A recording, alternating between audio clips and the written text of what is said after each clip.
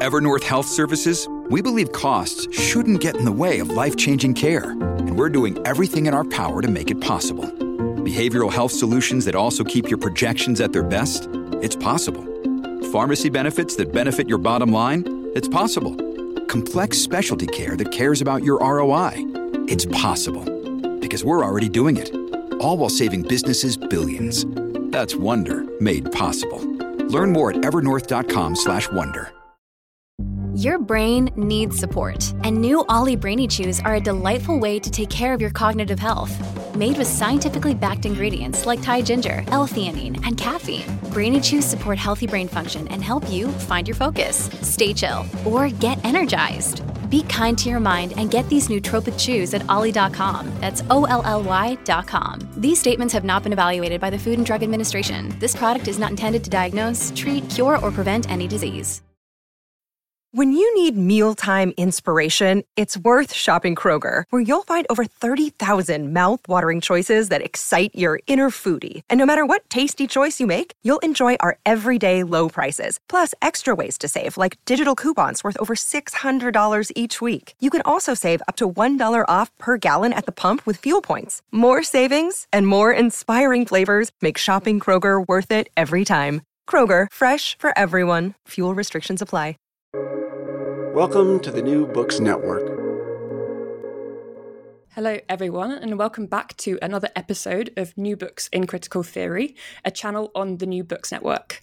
I'm Louisa Hahn, your host for today, and I'm really happy to be sitting with Matthias Thaler to chat about his new book, No Other Planet, which recently came out with Cambridge University Press. So just to introduce Matthias, he is Professor of Political Theory in the School of Social and Political Science at the University of Edinburgh. His recent books include Naming Violence and, as co-editor, Political Violence and the Imagination. And his papers have appeared in many peer-reviewed journals, including the British Journal of Political Science, the European Journal of Political Theory, and Perspectives on Politics. Matthias, many thanks for taking the time to talk about your new book, and welcome to the show. Thank you so much for the invitation, Louisa. Great. So just before we kind of dive into questions, I'll just give the audience a little bit of an overview of No Other Planet, which analyses kind of the many ways in which utopianism shapes very different kinds of climate politics and visions of the future. So you look at a combination of theoretical and literary texts throughout the book, grouping them into specific tendencies, or what you sometimes call constellations, to demonstrate both the heterogeneity of contemporary climate utopianism and how different utopian forms are often kind of antagonistic and respond to each other's limitations in some ways, if that's fair to say. So I was interested to see the ways in which focusing on the utopian aspects of these modes of thought help to draw out both their potential to shape real political action in the world and the point at which their politics and their kind of theoretical bases start to falter as kind of guiding principles for the future. So I think the book will be interesting to quite a wide range of readers, including those interested in what we might very broadly term cli-fi, and kind of those interested in ongoing political debates about how we organise the massive structural and societal changes necessary to have any chance of kind of mitigating the worst impacts of climate change. So with this in mind, I wonder, when did you first start thinking about utopianism in relation to ecological crises, and how did you just decide to write the book, really? Thank you, Louisa. So to tell you a bit about the origins of the book, when I had finished my book, Naming Violence, in 2018, it got published, I wanted to continue my investigation of the place of the imagination in political theory. And in this earlier book, Naming Violence, I had focused in particular on the artistic imagination, on the historical imagination, as well as on thought experiments. But what I hadn't done was focus on utopianism. And instead of just adding another chapter to that book, I wanted to continue this examination with a particular focus. And the focus is really, as you said, on the monumental and existential challenge of inhabiting a climate changed world. So no other planet essentially tries to respond to an observation made by Donna Haraway, namely that the current predicament expresses itself in a very problematic binary. On the one hand, we find those who hubristically assert our own ability to innovate ourselves out of this current climate crisis, but I think that's a dead end. And on the other hand, we find a lot of people who commit themselves to defeat these sentiments, to the idea that the game is already over and there's really nothing we can do to change course anymore. And the thought behind the book, No Other Planet, is to harness the power of utopianism to respond to this binary problem that Dan Haraway so aptly diagnoses. So that's where sort of my general interest comes from. I also wanted to pay attention not only to what's attractive and beneficial about utopianism, but attend as well to what is risky about it and what might even backfire in some regards. So I didn't want to tell a one-sided story, but hope to offer an even-handed defense of utopianism that also attends to its downsides. And that was the ambition behind the overall project. Great. So I think you touch on utopianism a lot. So I think before we go further into the specific theorists and writers mentioned on your book, it would be helpful to consider how utopianism functions often in different ways in different historical periods. So how do you broadly define utopianism, and why do you think it's making a comeback now that, neoliberal capitalism is experiencing lots of different intersecting crises, not least the need to revolutionize the kind of the material bases of the economy to avert further ecological destruction? Yeah, naturally, I think that's a very important starting point for any investigation of this question. How do you actually define utopia and utopianism? It's obviously a heavily contested concept, and there are also many who object to its current uses, as I try to examine in the book. I think broadly speaking, before I come to my positive proposal, I want to identify historically two major strands of criticism to utopianism. On the one hand, there is the view that utopianism amounts to nothing but daydreaming. And so in some sense, it is just deeply escapist. It allows us to console ourselves about a present that is profoundly disturbing. And as such, it is completely useless. On the other side of the spectrum, there are also those who object to utopianism on the grounds that it is potentially totalitarian. So in that sense, utopianism is practical, but it's practical in the wrong way. Now, what I want to do in the book is to not deny the importance of these criticisms, but to work towards an alternative definition that is heavily indebted to the unorthodox French Marxist Miguel Abensour. And that's a definition that has, in recent times, more prominently defended by one of the most important scholars of utopian studies today, namely Ruth Levitas. And the definition I'm using then as a baseline for all the tendencies and constellations I'm analyzing in the book is that utopianism constitutes the education of the desire for other ways of being and living. So there are various concepts that we might want to unravel in understanding this definition, which is a very wide one. On the one hand, we want to focus on the education. So in some sense, all utopias try to instigate processes of pedagogy in one way or another. And then the other aspect is, of course, this word desire for other ways of being and living, something that is akin to hope and akin to wishing, obviously. This very wide definition of the education of the desire for other ways of being and living allows us to capture plenty of phenomena and experiences that cross theory building, social and political theory, broadly speaking, narrative art expressed in different media, such as novels, but also films and perhaps even music. And finally, also practical and lived experiences. So that's a third dimension of utopianism that is captured by this very broad definition of an education of the desire for other ways of being and living.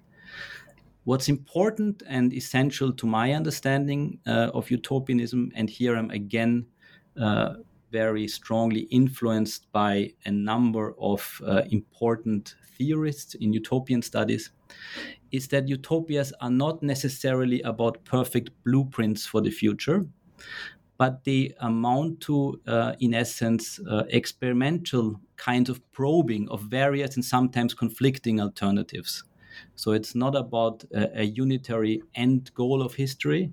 It's about trying to examine various alternative pathways into the future. Part of my practical understanding of utopianism is that it becomes facilitated through a number of mechanisms. And the key mechanisms that utopianism as this education of desire feeds on are firstly estranging. So estrangement is a key function and mechanism of all forms of utopianism. Secondly, galvanizing. Utopianism always tries to move an apathetic or perhaps paralyzed audience into action. So there's a very intimate relationship between the imagination and action on this account of utopianism. And finally, cautioning. So sometimes utopias also engage in warning an audience about dangers that inhere in the present moment. So that's sort of the broad definition I'm using in the book, and that I try to apply to a number of cases, as we will hopefully talk about in a moment. But your second question was really why may we and why can we observe a resurgence of utopianism today? And I think there are a couple of points that one might want to make in this context. First of all, it seems to me that it has become more and more obvious that business as usual is simply not an option anymore when we think about what it means to inhabit a climate-changed world. We all know that things must change in one way or another. We might not know exactly how that should be done, but we certainly need to reorient ourselves. Now, the problem is that the maps we are drawing on when we try to reorient ourselves in the Anthropocene have really lost their suitability. And one way of thinking about utopias that I want to motivate in the book is as maps, utopias as maps for an uncertain future. And I think that's one of their main draws in the current moment. And the second, perhaps, reason why we might want to turn to utopianism when we think about the challenges we are facing today is indeed that climate change confronts us with obstacles that are literally like no other. And that means that scientific or technological solutions by themselves will certainly not work unless they are also embedded in and connected to wider reflections around global politics that affect us all. So again, then appeal to business as usual in terms of simply investing hope in technological or scientific solutions strikes me as highly problematic.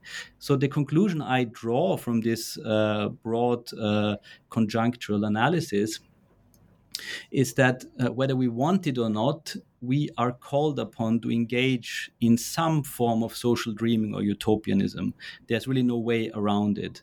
And the proposal that I try to defend in the book is that various utopias, sometimes conflicting utopias, can dynamically model potential futures in such a way as to provide us with orientation around an uncanny landscape, and that is the Anthropocene or our climate-changed world. So again, this is not about producing static blueprints. It's about examining various and sometimes conflicting pathways into an uncertain future. That would be my quick answer to your question. That's great. That's a great answer. So as you kind of touch on there, utopianism often takes kind of theoretical and narrative about forms. So I'm wondering whether you could speak a little bit about storytelling's relation to theory, because that's quite an important part of your book, and how both rather different forms of imaginative thinking kind of interact with each other, particularly in the context of the utopian imagination. Mm-hmm. So in the book, I'm trying, as you said, trying to trace different expressions of the utopian imagination in parallel contexts. On the one hand, I'm focusing on the texts produced by social and political theorists in various traditions. And on the other hand, I connect those texts to fictional narratives around the future of our home planet, planet Earth. There's an underlying wager behind this project and behind the book itself, a sort of unique selling point, if you will.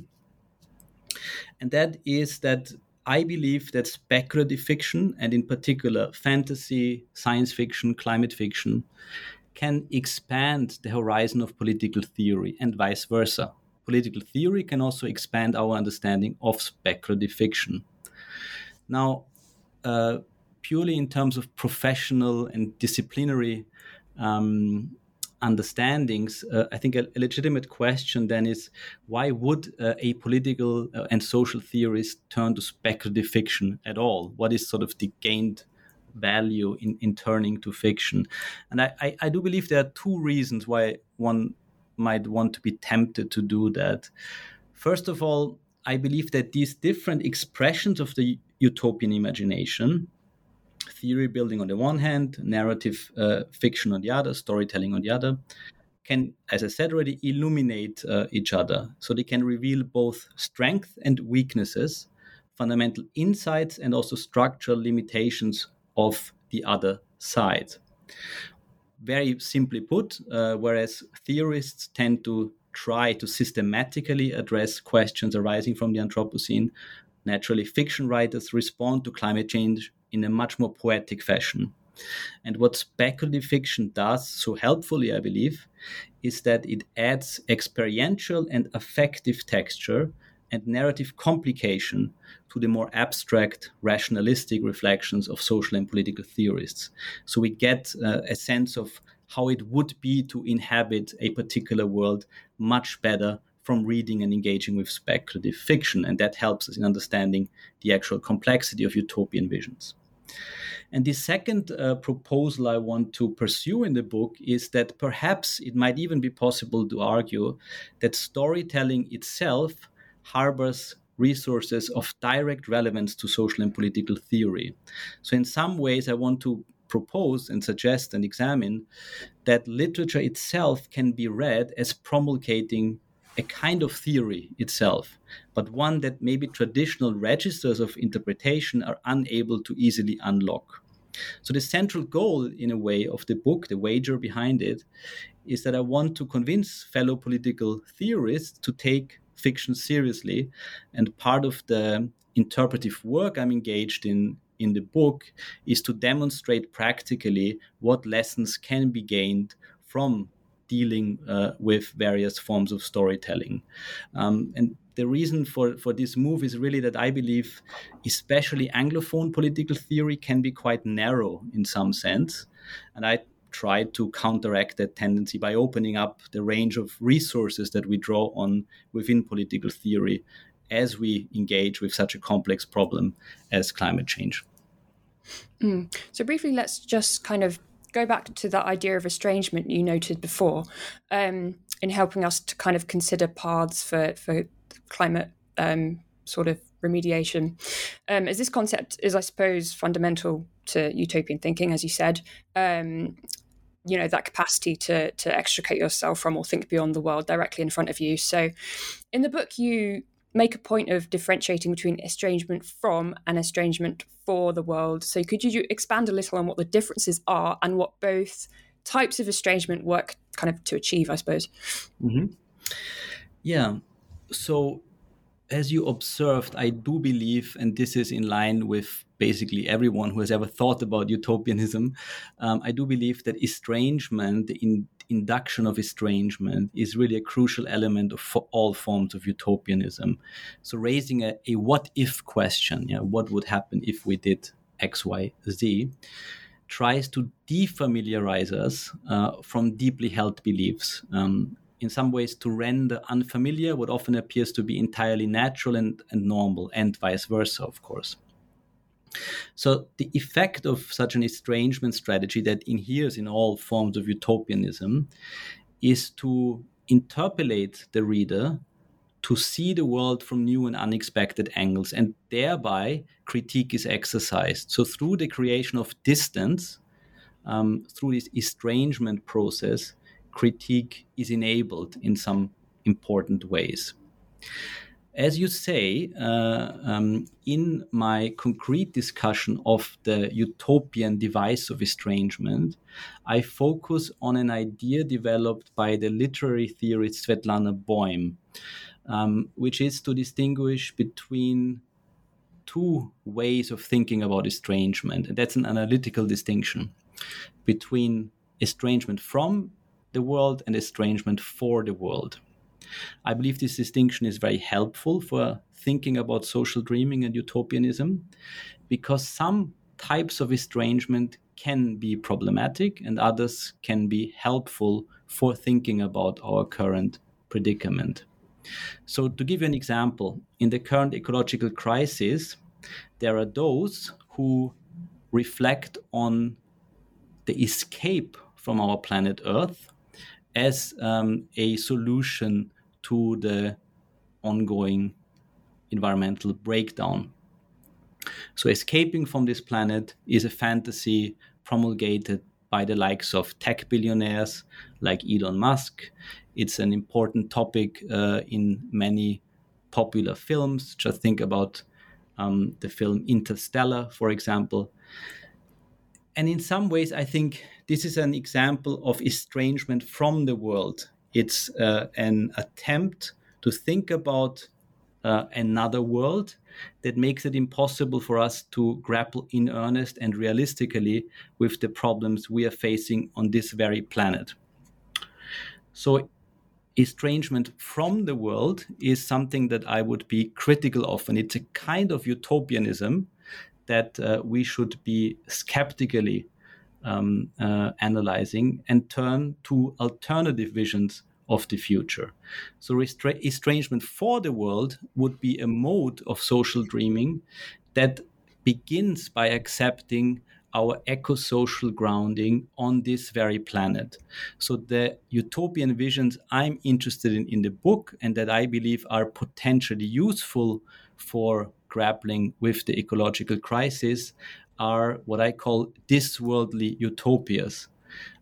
So utopias that do produce estrangement, that try to create distance between our current moment and a potentially more positive future, but they accept our eco-social grounding on this planet and refrain from the kind of escapism of the billionaires like Musk and others that strikes me as profoundly problematic. But ultimately, I think estrangement has these two sides, one world negating and one world disclosing. And we can never really escape this tension because it is baked into the very act of social dreaming, I believe. Great. Yeah. So let's look into the chapters themselves now, the actual theorists and fiction that you look at. So chapter 3 starts to look at this concept of estrangement for the world through the work of Bruno Latour and James Lovelock, whose Gaia theory, I think maybe listeners may have heard of, given the criticism it's received, I suppose, throughout the years. So can you provide a brief overview of Gaia theory and how it relates to Latour's work on kind of modern understandings of what's often termed this nature-culture divide? Yeah, so James Lovelock, as you know, was an inventor, an engineer, and a scientist who is today probably best known for his theory of Gaia, or what he calls the Gaia hypothesis. The hypothesis itself went through different iterations, and I need to massively simplify things here. But in essence, Gaia describes an understanding of planet Earth as composed of different and interdependent feedback loops that form a self-regulating system. So organisms on this account are essentially entangled with the environment, and together they create the conditions for continuing life on the planet.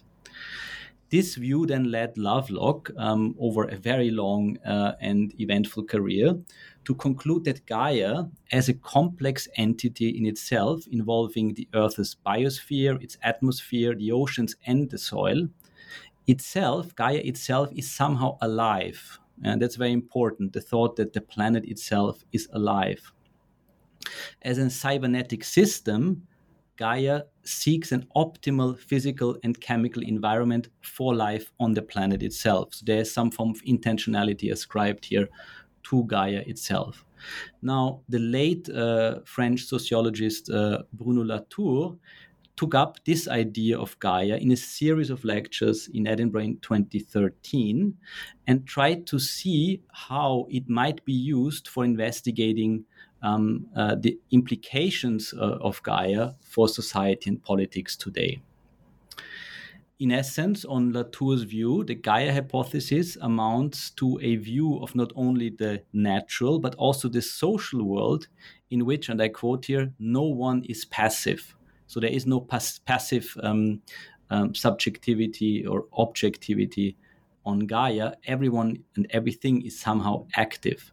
So agency is much more widely distributed than one would normally assume, especially that's especially important for those who wish to assign a special status to our own species in struggling and contending with Gaia. So it's absolutely not surprising, I think, that Latour, as one of the stalwarts of actor network theory, felt very attracted to Lovelock's idea of Gaia. Because this understanding of a living planet, a planet that is somehow alive, raises very important questions for scientific inquiry and what we actually do as social but also as natural scientists. And what is more, it also raises very, very central and important lessons for politics and society more widely. So this is why Latour inaugurates what he calls a new climate regime, in which the traditional, perhaps, and wrongly understood separation of nature and culture is reconfigured. So he prefers the language of new climate regime instead of the Anthropocene, but essentially we're talking here about the same period of human interaction. So what is essential to this view is that the planet itself is now an actor with whom humanity in various ways needs to contend in one way or another. And this leads naturally to a completely new and also estranged view of our species' place on the planet, I would argue. Yeah, and as part of this, Latour's kind of exploration of Gaia, he expounds upon this idea of the terrestrial or the down-to-earth politics as kind of vital for a left ecology. And I think at first glance, the focus on a kind of return to nature could be seen to align with a more reactionary politics, maybe, of kind of, belonging to the soil, quote unquote. So how does Latour and his handling of the Gaia concept move such politics leftwards, and in what ways could it be described as utopian? So before I explain why I want to argue that Latour's interpretation of the Gaia hypothesis and his notion of the terrestrial or the earthbound or down to earth are actually utopian in nature, I need to make clear that Latour himself was in fact vehemently opposed to the very idea of utopianism. And it's important to understand why, because it feeds into your question, I think. Latour believes that utopianism is really the same as escapism.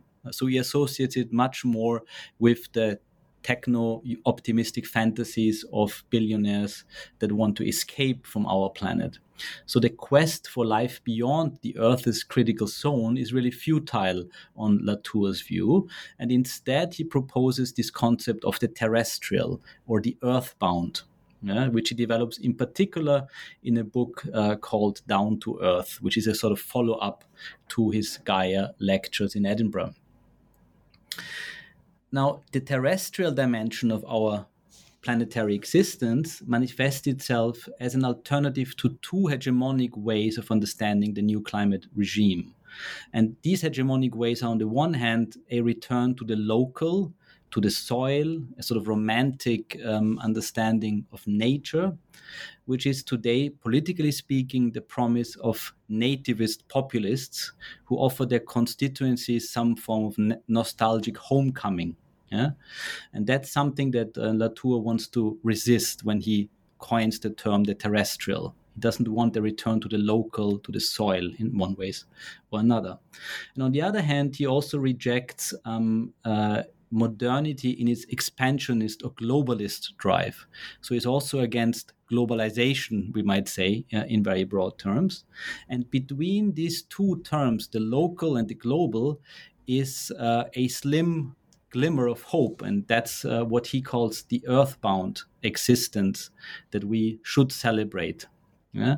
And the terrestrial is in some ways a very helpful way of thinking about alternative politics that tries to avoid both a return to populism that grounds its nativism in some form of nostalgic homecoming, but also a rejection of globalization in its most neoliberal form.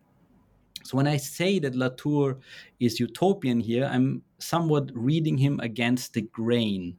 I'm suggesting that the Gaia figure is a utopian figure and the terrestrial is a utopian concept to the extent that it manages to estrange us from deeply established ways of being and living.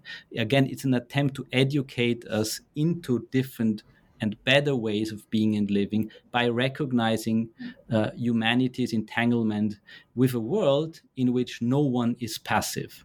And through recognizing that our planet, our home planet itself is afforded some relevant form of agency, I think our species' proclivity for self-assertion, for arrogance, is somewhat disenchanted. And through this, that's a very important element of the estranging critique that the Gaia hypothesis, I think, sets in motion. So alongside Latour and Lovelock's theories, you explore the work of fantasy writer N.K. Jemisin and her Broken Earth trilogy. So I'm wondering why you chose to examine this alongside Lovelock and Latour, and how you think it kind of unsettles readers' view of our relation to the Earth. Yeah, so again, the point of the chapter on planet Earth as an actor is to contrast this Gaia figure with a prominent science fiction or fantasy trilogy by N.K. Jemisin. That's the Broken Earth trilogy. And my interpretation argues that the trilogy approaches many of these themes that Latour raises as well, but it does so from a completely unique and very surprising and interesting angle. So this trilogy describes a fantasy world in which humans with various capacities, including magical capacities, contend, struggle, and ultimately reconcile themselves with their existence on our planet, this planet, planet Earth, what Jemisin calls Father Earth, though. It's a far future narrative, several thousand years in the future, with a few key features. On the one hand, it describes and portrays a very tight-knit intergenerational group of survivors of environmental disaster. It gives an account of our home planet, Father Earth, in her diction, as a living and raging entity that enacts brutal retaliation for the harm done to it by humans. And finally, Jemisin, I believe, understands violence amongst humans as well as between humans and other species as cyclical in character. So violence usually creates more violence. And the challenge is really how we may break this cycle, including how we may renegotiate some form of peace with our home planet. Now, the antidote and one of the key themes in the book to this universal presence of violence is interpersonal and interspecies solidarity. And what is interesting about the trilogy, I think, is that it tries to deconstruct a very dominant trope that keeps on, I think, keeps being present in many corners of sci-fi, namely the trope of the lone wolf, often the white hero who survives the apocalypse alone.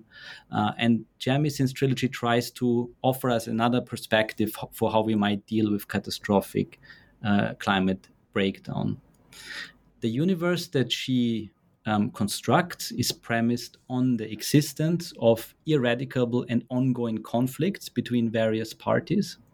Again, a very close, I think, similarity to Latour here. It produces estrangement in interesting and surprising ways. In particular, when you read these novels, I think it sheds a surprising light on how we might conceive life on a planet that is active itself, that is not purely passive. So the fantasy world, and here we see a clear parallel to Latour, imagines a climate-changed planet in which Father Earth itself has become an agent with whom we as humans, with various abilities and capabilities and vulnerabilities, need to contend. There's a clear, for me at least, parallel between the planet imagined by Jamisin and the Gaia figure. Now, in my reading of both Latour and then Jamisin, I highlight both parallels and also some dissimilarities, of course, but I identify one potential issue with this specific utopian vision in general. And that issue is what I identify as indeterminacy in a very broad sense. In other words, while the production of estrangement is incredibly important for utopian fiction and theory, another aspect of far future narratives and narratives of extreme estrangement is that they might make it a bit difficult for us here and now to draw concrete lessons from those fictional depictions. So one potential concern with Jamisin's narrative is that it prioritizes this estrangement function at the expense of concrete suggestions how we should act here and now. And that's something that the other chapters in the book try to address in various ways. Yeah, so let's move on to those other chapters now. A slightly sharp turn away from the Gaia and the terrestrial towards this concept of eco-modernism, which listeners interested in left climate debates may well be familiar with. I think increasingly it seems to me it's used in a kind of a pejorative sense to describe a kind of blue skies eco-politics. So I'm wondering whether you could give us a quick overview of eco-modernism's primary formulations and tell us a little bit about some of its chief proponents, just to start us off. Yeah, so the second big utopian constellation that I'm dealing with in the book is indeed eco-modernism, as you say. And it's broadly an optimistic view according to which humans with their various abilities and capabilities can become confident earth makers and can actually inaugurate a good Anthropocene as the apex of our species' ingenuity. Very important to note from the get-go is that this is a relatively broad church movement that includes both right and left-wing thinkers and writers. But there are a couple of key ideas, I think, that unite most eco-modernists. The first is perhaps that economic and or population growth is not a problem per se, so that we can reconcile a robust response to the climate crisis with a continued commitment to both economic and population growth. Economic stability and growth is therefore very important for environmental action to work. Development projects are foregrounded in most eco-modernist visions, even if this leads to increased fossil fuel use. So this is a very important aspect. Again, the emphasis on growth and the importance of science and technology. And another aspect that is frequently highlighted is that almost all eco-modernist discourse relies on a number of illuminating, in some ways, rhetorical metaphors, such as, most importantly, the metaphor of decoupling human from environmental processes. A very important early formulation of the eco-modernist idea was made by the US think tank Breakthrough Institute in 2015. In their manifesto, they argue for a good Anthropocene that would be premised on the harnessing of the power of science and technology to, and here I'm using the metaphor, decouple human from environmental development. So this will naturally require a number of groundbreaking science and technology, such as, for example, geoengineering, but also carbon capture, for which we already possess the basic know-how. So that's a very important thought in the eco-modernist camp, that we already possess many of the basic technologies. We just need to scale them up significantly. If you're looking for a rather famous liberal, in some ways perhaps conservative, even representative of this type of eco-modernism and this type of utopianism, you might quickly encounter Steven Pinker, who is particularly famous for his recent bestseller, The Better Angels of Our Nature. But in recent work, he has further elaborated on the eco-modernist idea. So on this particular view, modernity and capitalism are essentially forces for good. They have just recently received a particularly bad press, and we need to recover them from this bad press. The progress that we have made as a species is much more pronounced than doom-mongers want us to believe. And some forms of environmentalism on the eco-modernist view, for example, post-growth ideas, are genuinely problematic and need to be resisted. So eco-modernists are generally opposed to any form of critique of growth paradigms. So this would be the sort of standard critique. Interestingly, as you say, there are also quite a few on the left who believe in the compossibility of economic and population growth with a robust response to the ecological crisis.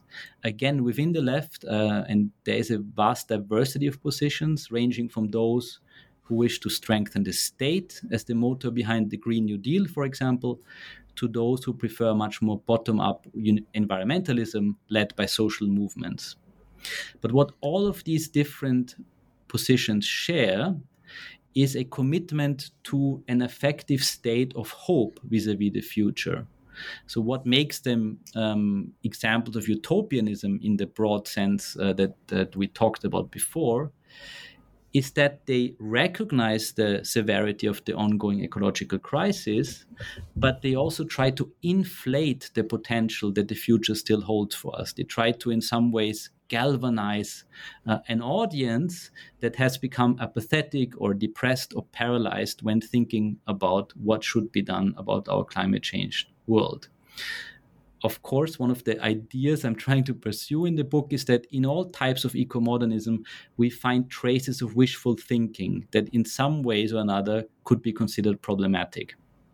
And the reason is quite straightforwardly that most eco-modernists underestimate the actual challenge awaiting us, and thereby, I think, fall foul of some very important considerations when we try to navigate ourselves through this particularly problematic situation we find ourselves in. So staying with this chapter on eco-modernism, you place this theoretical work that you've mentioned against the science fiction of Kim Stanley Robinson, who's produced, a really significant body of speculative work about climate change in both the near and the distant future. So I'm interested in this question of Robinson's utopianism, as I read The Ministry for the Future fairly recently, which kind of starts off by describing this really catastrophic heat wave which kills millions of people and kind of moves through the gritty bureaucratic processes involved with mitigating the impact of future events. And it's quite far from utopian in some senses. So with this in mind, how does Robinson's work align with eco-modernist tenets while rejecting wishful thinking and kind of hubristic attitudes towards our capacity to save ourselves through scientific innovation? I turn to Kim Stanley Robinson because I would consider him to be the most important political novelist in the US right now. His recent success with the book that you just mentioned, Louisa, Ministry of the Future, has been incredibly impressive and has brought him to the forefront of many debates about climate change. But as many will know, he has been thinking about these questions for 30 odd years. He has been occupied with utopian projects ever since he started writing, ever since his early Three Californias trilogy, and ever since the Mars trilogy. And he has also thought very deeply about climate change. He's an early proponent of so-called climate fiction that we touched upon already. So in the book, I don't focus on the Ministry of the Future. I focus on an earlier trilogy from the mid-2000s entitled The Science in the Capital trilogy, that is today also edited and has been rewritten, in fact, by Robinson as a novel called Green Earth. So what Robinson tries to do in this set of books is he tries to probe the credentials of a scientific community that has become immunized against capitalist co-optation and is now willing to mount political struggles in defense of nature. What is very unique, I think, about this trilogy is that it focuses on a detailed study of the National Science Foundation, which is the national funding body for scientific inquiry in the United States, and thereby tries to locate the motor and vehicle behind progressive action in a state-sponsored organization that funds and coordinates technological innovations. So in some sense, and this makes it a very peculiar kind of utopia, this is a bureaucratic utopia. And the underlying idea in these books is that ecological crisis can only be tackled if scientists take their political responsibilities seriously, on the one hand, and if politicians start listening in earnest to what scientists have to say. So in this marriage between science and politics, we find a solution Robinson wants to suggest. So there are really three key ideas then in the trilogy, I believe. First, I already touched on this, we find a adoration, a veneration of bureaucratic modes of politics. That's a very peculiar, I think, idea, but one that's very clearly present in the trilogy. So through this wedding of science and progressive politics, we might develop a way out of the current crisis.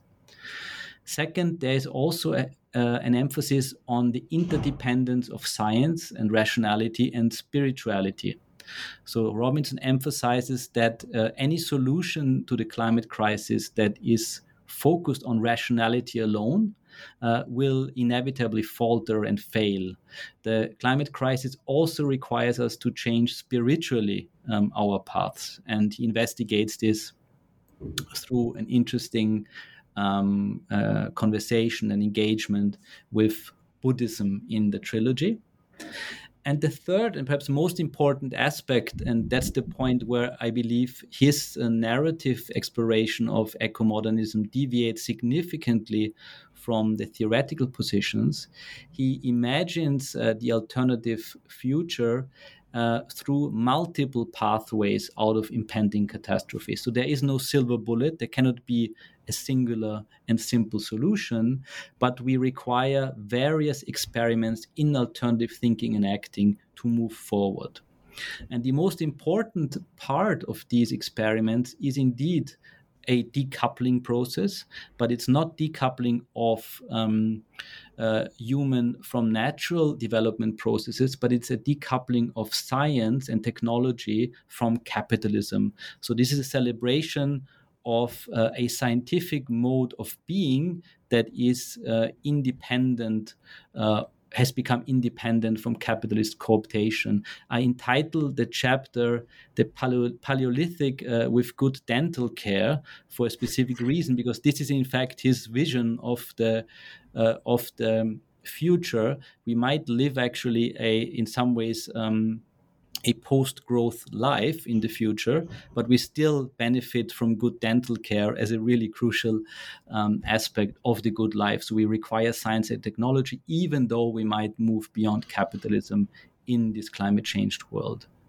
So I believe this attempt to explore multiple pathways out of the current crisis insulates Robinson to some extent, but not fully, from the suspicion of wishful thinking, which I would consider problematic in many of those theories that we talked about just a moment before.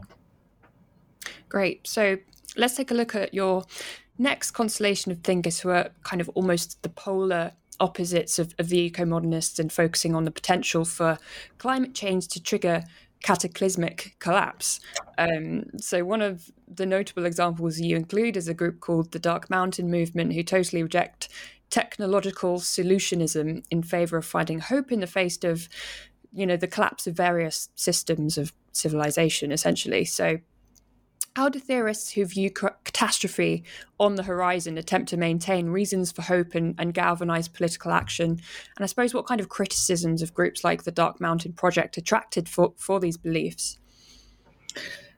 Yeah, so the third big utopian constellation I'm interested in deals indeed with those who think that the ecological breakdown is unavoidable, or perhaps it is already happening, or in some ways perhaps it has already happened and we live already through post-apocalyptic times.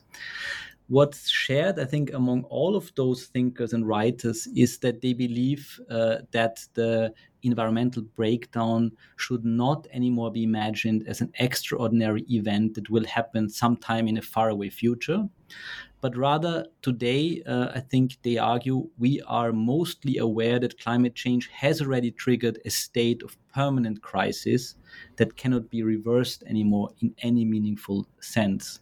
So in other ways, the cataclysm, as it is imagined by these utopian projects, has become routinized and integrated into our life worlds. And that's a sentiment, I think, that we have become quite accustomed to during the COVID-19 pandemic.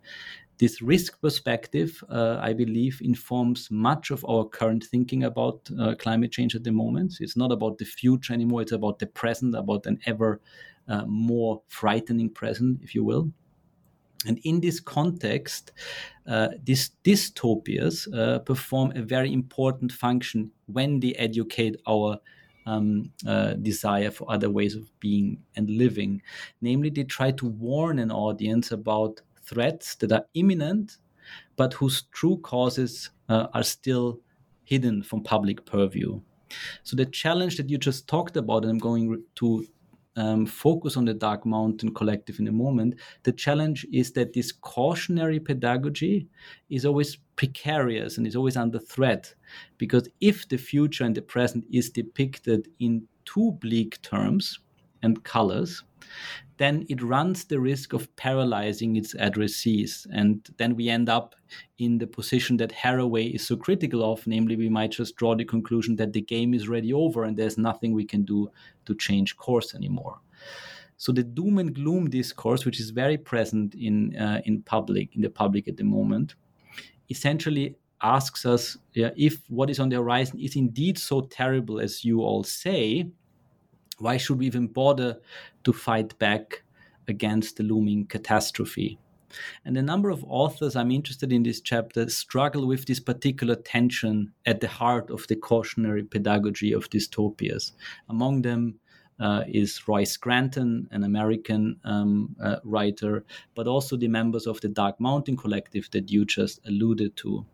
What they essentially argue is that our civilization, and they use various monikers to describe this subjectivity. Sometimes they speak of fossil fuel capitalism, sometimes they speak of our world.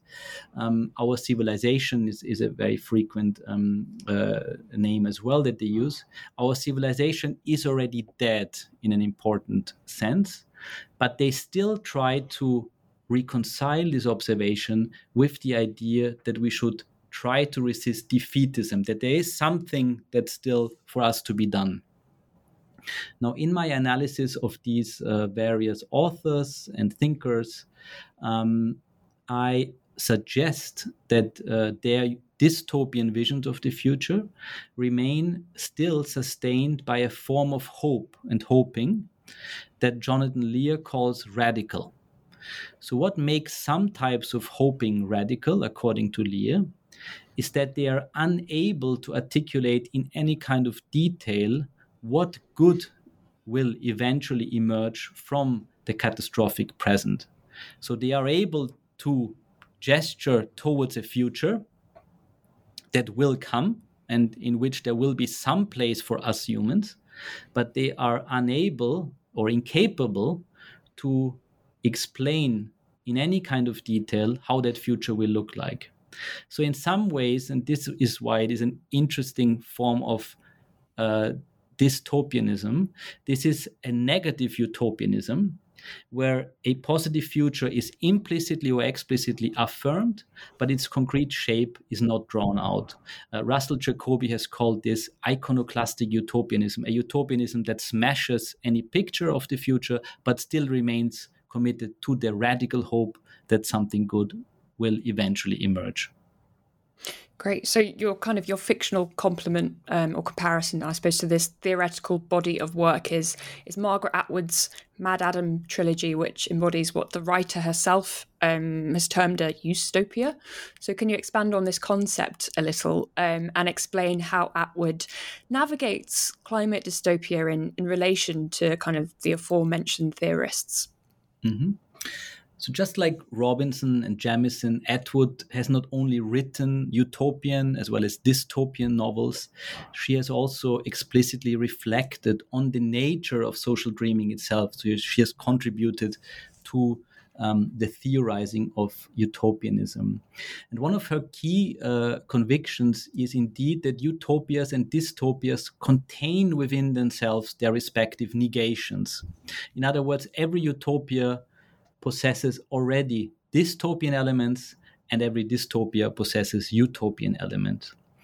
And to capture this intermingling of these two perspectives, she has coined the term astopia. You pronounce it differently, so I'm sure. Yes, I said utopia. I assumed it was like utopia, dystopia. I think you're absolutely right. I've never heard this word spoken out loud, so I defer to the native speaker. It sounds much better this way. So Atwood's Mad Adam trilogy, which is the focus of this chapter, is really a very good example of this particular intermingling of utopia and dystopia in Atwood's reflections on social dreaming. The story focuses on a very small group of humans who survived a global pandemic that has wiped out almost all our species. And the pandemic is itself a response to a climate crisis, we might want to say. And what makes these books so interesting from the perspective of us thinking about the apocalypse is that it moves back and forth between a storyline that explains the unfolding catastrophe of a world characterized by catastrophic climate change, and another one that depicts how the surviving humans build a common future with other species. So not only with other humans, but with other species, including some genetically engineered human hybrids. So the trilogy attempts to visualize the breakdown not only as the apocalyptic end of an era, but also as an opportunity for pondering what might lie beyond the Anthropocene, we might think, what might be beyond the current horizon. So I identify three key features in these novels. The first is, and this harks back to what we just talked about, that there is a potential for thinking about the apocalypse to disclose radically new routes towards a new beginning. And that's sort of the positive impact that I think Atwood celebrates in this trilogy when she shows us new forms of sociality emerging from the breakdown. A very important other aspect, the second one, is the centrality of polyphonic storytelling.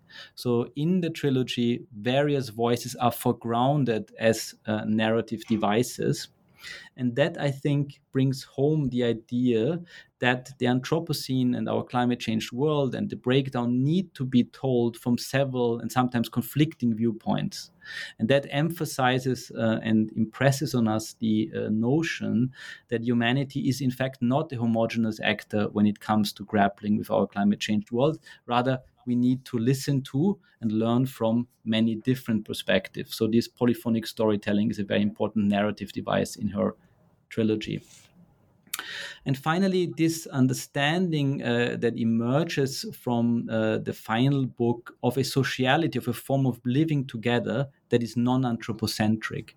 So after the breakdown, humans will have to negotiate again their place within a new landscape, an uncanny and very frightening landscape that is composed of both humans and non-humans, and we need to find a new peace in this context.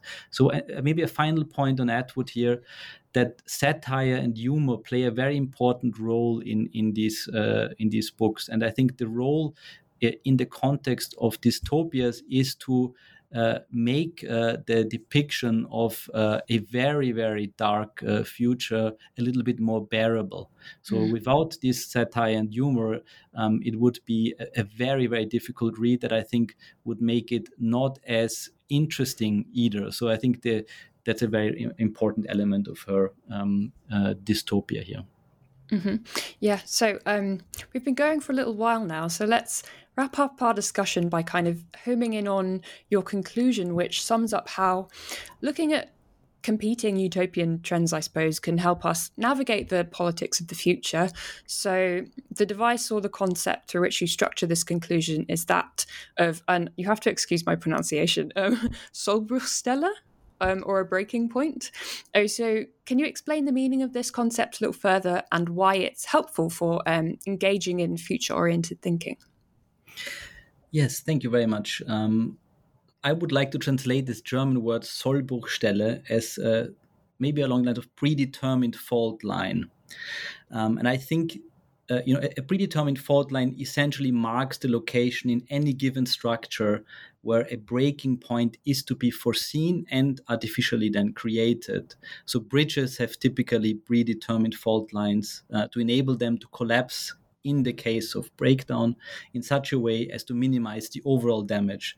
If you're looking for a more mundane example, chocolate bars also have predetermined fault lines, so we can break them up better and share the chocolate.